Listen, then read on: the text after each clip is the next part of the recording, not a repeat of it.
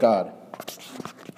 But Saul, still breathing threats and murder against the disciples of the Lord, went to the high priest and asked him for letters to the synagogues at Damascus, so that if he found any belonging to the way, men or women, he might bring them bound to Jerusalem.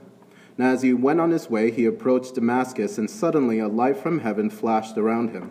And falling to the ground, he heard a voice saying to him, "Saul, Saul, why are you persecuting me?" And he said, "Who are you, Lord?" And he said, "I am Jesus, whom you are persecuting. But rise and enter the city, and you will be told what you are to do." The men who were traveling with him stood speechless, hearing the voice, but seeing no one. Saul rose from the ground, and although his eyes were opened, he saw nothing. So they led him by the hand and brought him into Damascus. And for 3 days he was without sight, and neither ate nor drank. Now there was a disciple at Damascus named Ananias, and the Lord said to him in a vision, "Ananias." And he said, "Here I am, Lord." And the Lord said to him, "Rise and go to the street called Straight, and at the house of Judas look for a man of Tarsus named Saul. For behold, he is praying, and he has seen in a vision a man named Ananias come in and lay his hands on him so that he might regain his sight." But Ananias answered, "Lord, I have heard from many about this man, how much evil he has done to your saints at Jerusalem. And here he has authority from the chief priests to bind all who call on your name." But the Lord said to him, "Go, for he is a chosen instrument of mine to carry my name before the Gentiles and kings and the children of Israel. For I will show him how much he must suffer for the sake of my name." So Ananias departed and entered the house. And laying his hands on him, he said, "Brother Saul, the Lord Jesus, who appeared to you on the road by which you came, has sent me so that you may regain your sight and be filled with the Holy Spirit." And immediately something like scales fell from his eyes, and he regained his sight. Then he rose and was baptized, and taking food, he was strengthened. For some days he was with the disciples at Damascus, and immediately he proclaimed Jesus in the synagogue, saying, "He is the Son of God." And all who heard him were amazed and said, "Is not this the man who made havoc in Jerusalem of those who called upon his name? And has he not come here for this purpose, to bring them bound before the chief priests?" But Saul increased all the more in strength and confounded the Jews who lived in Damascus by proving that Jesus was the Christ. This is the word of God. I don't know if you guys read the book or saw the movie while you were growing up or recently, of Mice and Men by John Steinbeck. It's a little book, but it's a very powerful book, and in some ways it's very controversial, but for our purposes, it serves a really good illustration to understanding our passage today. If you don't know the story, it's a story about two men during the Great Depression in America. And they're migrant workers, meaning they were just wandering around trying to find jobs. And of course, they have the American dream. They want their own place one day, but they're trying to save up for that. And there are two guys, George Milton, who's the shorter, smarter guy. And then there's the bigger guy, Lenny Smalls, ironic nonetheless. But they're walking around trying to find a job, and what happens by the end of the story is that Lenny basically gets the two of them into trouble. He always does, because although he's very powerful and big, he does not have the mental capacity to fully understand the consequences of his actions. So he gets people into trouble. He kills a girl by mistake because he has this attachment to soft things. He likes feeling soft things, so he feels her hair, and he gets into trouble, and he accidentally kills her. But before that happens, as they're walking on their way, he finds a mouse, and he loves how soft the mouse is, but he accidentally kills it because his grip is too strong. And Lenny, he's trying to keep it. He has it in his pocket, and George, he finds out, and he basically tells Lenny to throw it away, and he takes it and he casts it off. That's why the book is called Of Mice and Men, because the mouse had plans. Of course, its mousy plans were interrupted by Lenny's hands. And in the same way, George and Lenny, they have these plans. And And also, all the characters, they have their own personal plans for their futures, and yet they get interrupted because the book centers around the theme of loneliness and powerlessness. It's about how lonely people are, how they're not connected, and they're trying to find some sort of meaning in their lives and create it, but in the course of their planning and in the course of taking the necessary steps and actions to ultimately attain and experience that meaning, they lose it because of events that happen outside of their control. And ultimately, because of Lenny's misactions, George ends up shooting Lenny in the head. Not because he's trying to get rid of him, but because he doesn't want Lenny to suffer in the hands of his persecutors. But right before George is about to shoot Lenny, he says to Lenny, and he says this with a torn heart because this is what they hoped for, but now that dream is gone and it's torn apart. And he says, guys like us, they got no family. And they ain't got nobody in the world to give a hoot and hell about, but not us. Because I got you, and Lenny responds to George, and I got you, George. And then that's when George shoots Lenny in the head. When you look at the story, it's very tragic. And that's why the phrase that we know well, the best laid plans of mice and men often go awry, right? They don't really happen.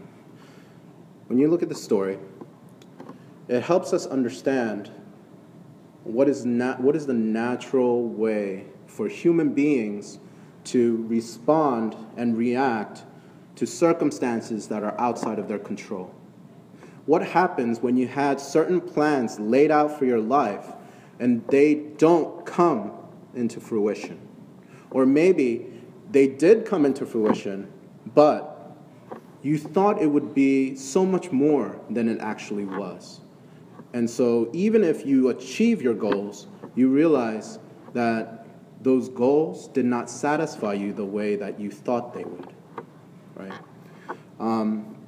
In our passage today, there are three people with three plans. You have Saul, you have Ananias, and you have the Lord. And when you look at each person's plans, they're different from each other, and yet they're similar to each other. And in the midst of it all, there is only one security found in any of those plans. Basically, the story and the main point of Mice and Men is that, and John Steinbeck, what he wanted to communicate to his readers was that he wanted people ultimately to understand each other. And only in understanding each other can you really find meaning in life. And can you really appreciate the other person, even when your circumstances are spiraling out of control. And so, in the case of Mice and Men, Lenny was misunderstood, right? But in order for us to understand each other, right, we can hope for that. And yet the tragedy of even Steinbeck's longing to communicate hope for people to understand each other, we find ourselves in a world, even though many years have passed since his writing this book, we find ourselves in a situation where we still don't really understand each other. We still are in conflict with each other on a national scale, on a cultural scale. Even within our own families, we find conflict and this inability to understand. And so much like the message of the book, we find ourselves experiencing the same kind of loneliness, the same kind of disconnectedness, and the same kind of this feeling of not being in control. So what's the answer to all this? Is the answer just, well, that's life, so we need to just cope with it and make the best of it that we can? Right? Is that the answer? Well, if you're more pragmatic and what you care about is how things work out in life, then yes, that can be an answer. But I am convinced that there is a better answer. And we need to look at the plans of Saul and Ananias and the Lord to find that answer. Let's look at Saul's plans in verses 1 through 9. Saul's plans was he wanted to persecute Christians, meaning he wanted to kill them off. And so he went to the city, Damascus. By the way, Damascus was not a Jewish city. Saul is a Jewish guy, right? He was one of the best, the creme de la creme of the Jewish Pharisees, right? Of the Jewish leaders. And yet, he reaches out to a Damascus city. He wouldn't even be in this kind of a city if it wasn't for this mission. So he went to Damascus, a non-Jewish city, right, risking himself to be unclean in order to seize and imprison these Christians. Now, you have to understand, the only people who were imprisoned back then were the people who were basically condemned to death. So if you went to prison back in ancient Rome, you were basically going to die, right? So when it says that he wanted to, when you look in the beginning of our passage, when he said, in verse 2, and asked him for letters to the synagogues at Damascus, so that if he found any belonging to the way, meaning Jesus Christ, anybody believing in Jesus Christ, men or women, he might bring them bound to Jerusalem. And if they were bound, then their future was inevitable. They would be executed. And so that was his plan. But along the way, he meets Jesus Christ. And if you know, Jesus Christ he died by this time. Okay, he died on the cross and he resurrected, and the way that Jesus appears to him is not in the flesh, but he appears to him not as a suffering servant, but as the risen and resurrected king. And he appears to him in this manner, and he says, Saul, Saul, why are you persecuting me? And you're wondering, why in the world did Jesus have to repeat Saul's name? Why did Jesus say, Saul, Saul? Why not just say, Saul, why are you persecuting me? I mean, he's Jesus. He's going to get the attention of the person he's talking to. Well, there's one other occasion in the Old Testament where the angel of the Lord actually repeats someone's name in order to get their attention. And it's in Genesis, and it's when Abraham is about to strike Isaac to kill him. And the angel of the Lord comes down and he says, Abraham, Abraham, don't kill your son Isaac. Right? And the reason why Abraham was about to kill his son Isaac is because it was a test. Not for God to fully realize whether Abraham was going to be faithful to God or not, but in order for God to teach Abraham whether he was going to be faithful. Right? So you find yourself, especially, your parents could have done this to you, and if you are a parent, you probably do this to your children. You give them a test because you love them. But you already know the answer. You know what they're going to do, and you know what they're going to say. And yet you test them anyway, not in order for you to know what's going to happen, because you already know, but in order to teach them. It's a teaching moment, right? And God appeared to Abraham in that way to get his attention and to teach him. And so in the same way, Jesus appears to Saul, and he says, Saul, Saul. And the urgency is there, that was there with Abraham. But the urgency is for Saul, right? Jesus Christ is not feeling urgent because Saul's on his way to persecute Christians, and if he doesn't get Saul's attention soon enough, Saul's going to kill off Christians outside of Jesus' control. That's not his worry. His concern is for Saul to now change his life, right? So Jesus' urgency is for Saul's benefit. And it's an unexpected encounter. Saul experienced Jesus Christ when he didn't expect to experience Jesus Christ, when he didn't plan on it. And it was an extremely humbling experience because the great light that shone around him when Jesus appeared, it threw him to the ground, right? And it also blinded him. And so it was extremely humbling for Saul. And secondly, before I go to Ananias, Saul, when Jesus says, Saul, Saul, why are you persecuting me? You have to understand, again, Jesus was not alive on earth at this time. And so for Jesus to say, why are you persecuting me? Jesus identifies so closely with his people that when Saul persecutes and harms Christians, he sees that as an offense and an attack upon himself. That's how much the resurrected Lord and Savior identifies with his people. When his people are attacked, he sees himself being attacked. And you see, that's the kind of love that exists between God and man. That's the kind of love that God has for you today. He identifies with you so much that when you are under attack, he sees it as an attack upon himself. He's there with you, desiring to suffer with you, desiring to pull you through that difficult situation. And his resurrection guarantees his success at strengthening you, at comforting you, and encouraging you as his Savior, right? Saul here, he doesn't know who this person is. He says, "Who are you, Lord?" He just knows this person needs to be respected right now. He has no idea who this is. And yet, after this moment, this is the only person that he confesses to know and know the best, right? So he came from a point where he didn't even know anything about this Jesus as far as a personal relationship goes. And from this moment on, Saul becomes Paul, which, by the way, Saul is a Jewish name and Paul is a Greek name. And he did that in order to show the change in his life. And he did this, and from this point on, he began to be faithful to one person, not himself, and not to Judaism, but to Jesus Christ only. Now, Ananias, he's a Christian.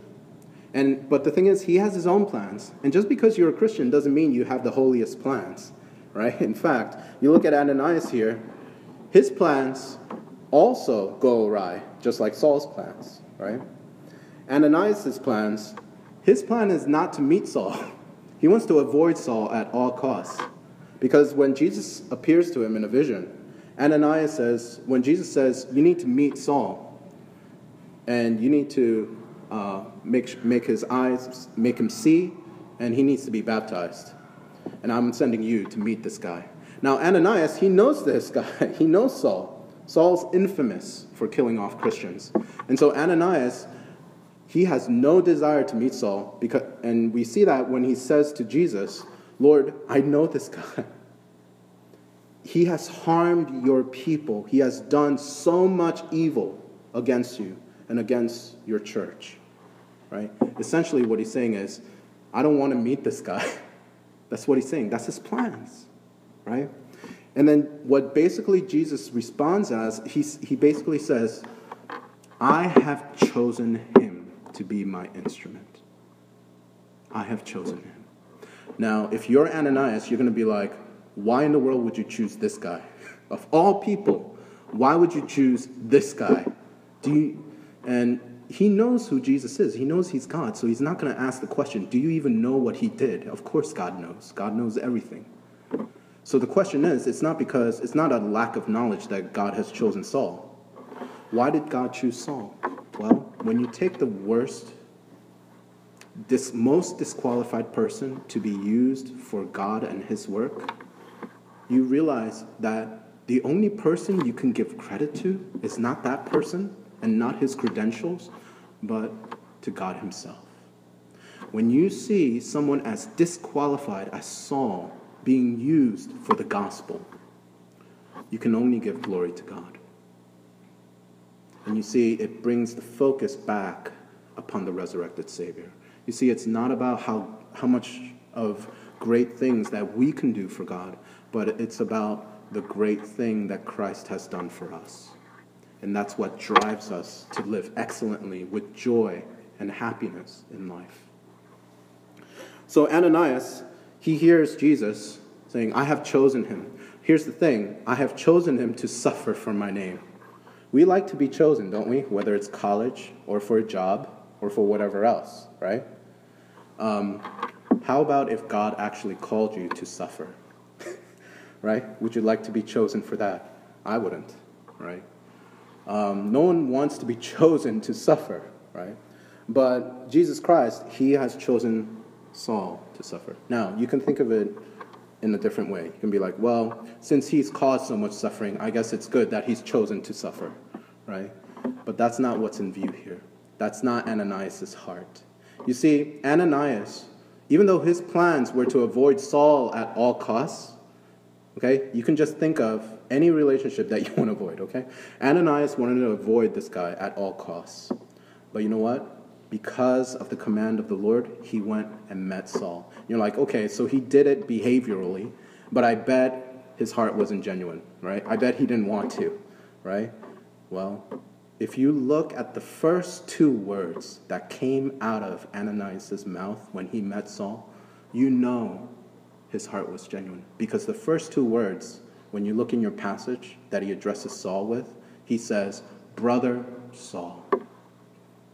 He says, "Brother Saul." It's the first time he met him. Okay? The only thing Ananias knows about Saul is harm, hatred, persecution, okay? Evil. Okay? He has basically demonized this guy, and for very good reason. And yet, at the command of the Lord, and at the revelation of God's will for Saul to Ananias, when Ananias understood what the will of God was for his life and for Saul's life, he goes to this house, he obeys immediately, and he addresses this stranger, right, who is infamous for killing off Christians, right? Can we speculate a little? Maybe Saul killed off some people Ananias knew and loved. Maybe some friends, maybe some family members. He addresses this persecutor, this enemy of the gospel, and he says, "Brother Saul." It's pretty moving if you really read over it without glossing over those words, right? Verse 17, so Ananias departed and entered the house. And laying his hands on him, meaning Saul, he said, "Brother Saul, the Lord Jesus, who appeared to you on the road by which you come, has sent me so that you may regain your sight and be filled with the Holy Spirit." That's amazing. How do you go up to a stranger that you have heard terrible things about, and how do you call them a brother? How do you treat them like a brother? You know, you could have been like Jonah. You're like, this is impossible, right? Just think of Jonah. Jonah, in the Old Testament, he had a commission. He had a mission. God gave him a mission. Preach repentance to Nineveh so that they repent. The thing is, if you don't know anything about Nineveh and Jonah, Jonah was a Jew. Nineveh was their worst enemy, right? So Jonah, as a prophet of the Lord, wanted Nineveh to die. He wanted God to judge them. But God was like, go to Nineveh and preach repentance to them so that they can hear the truth, so that they can repent, and so that I can have mercy on them. You know what Jonah did? He ran the other way. He got swallowed by a fish. He got regurgitated, all right? And he came, and then it had to take that for him to get over there and to preach repentance. And you know what? It wasn't even that genuine. It wasn't even a genuine love for the Ninevites, because after he did preach, he went off to himself and he got depressed. Do you know why? This is a prophet of the Lord. It's a messenger, holy servant of God. You know why? He got mad. You know why he got mad? Because they actually repented and they turned to God, and God had mercy on them. He's like, look, this is why I didn't want to come here, right? When you see people like that, they're just human beings. And you know what? Being a Christian, for Ananias, he's just a human being. But do you know why he was able to address this stranger and this enemy of the gospel as Brother Saul? And not only in words, but in action, to give him back his sight. If you had the power to do something amazing for someone that you hated, would you do it? Right? You don't have to answer that, right? Ananias, he said, "Brother Saul, regain your sight." And you're like, why? Why? Well, why are we here today? It's because Christ is risen. And for Ananias, that meant the world. It's because Christ rose from the dead after suffering for our sins, and because he has been so forgiven by the risen King himself, he knows he must show that forgiveness to others. And not only must, it is not merely an obligation, it is a passionate desire, because his actions outflow from a heart filled with gratitude, a heart filled with mercy. Ananias' plans went awry.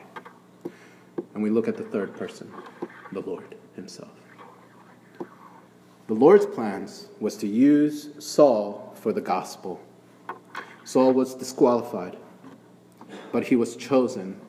And he was chosen not for something great and amazing, although he did great and amazing things, but he was chosen to suffer. And Ananias, he had other plans, and yet God called him to love and to accept someone who was unlovable and unworthy to be accepted. This Saul became Paul, the greatest ancient missionary of that time. And he didn't have flights to take, right? He rode ships. We're talking months, right? He didn't fly to these mission places, right? He suffered. He was proud of being beaten for the gospel. And right after he was beaten, and right after he was ridiculed and insulted and immensely treated less than human, the very next day he would just get up and preach the gospel again. Why? Because of the risen King. You see, when you have a power so great in your life that cannot leave you no matter what mistake you do, when you have Christ's resurrection strengthening you in your mind and in your heart and in your lives, you can take on anything. You can take on self-destruction, not in a bad way, but in a martyrdom way. And yet, you can find a happiness and a satisfaction that cannot be rationalized through, but can be received and experienced joyfully in the grace of God. So I'm going to leave you with that. The best laid plans of mice and men often go awry. And when it does, we should celebrate. Because all the laid plans of the Lord and Savior never go awry. I know, corny, but I hope it sticks, right? God's plans will never falter. He has a purpose and a plan for each of us here. And I'll tell you personally, hey, if you want to meet up sometime over coffee and I can spill the beans on my past 3 years of my life, you will see great suffering. Maybe I'm being over dramatic. It's not great suffering. But I went through some tough times. And I'd be happy to divulge. But I'm standing here before you guys, and I will testify that even in the midst of suffering, there was so much grace. And it just carried me through. And whatever you're going through, His grace is more than enough for you. Let's pray. Heavenly Father, we thank you for being such an amazing God. We love you so much because you loved us first. Lord, the best laid plans that we make for ourselves will falter. It will go awry. But your eternal plans will never falter. It cannot be hindered, and it will always be successful. So, Lord, like Saul and like Ananias, Lord, fixing our gaze upon the resurrected King and Savior and Lord.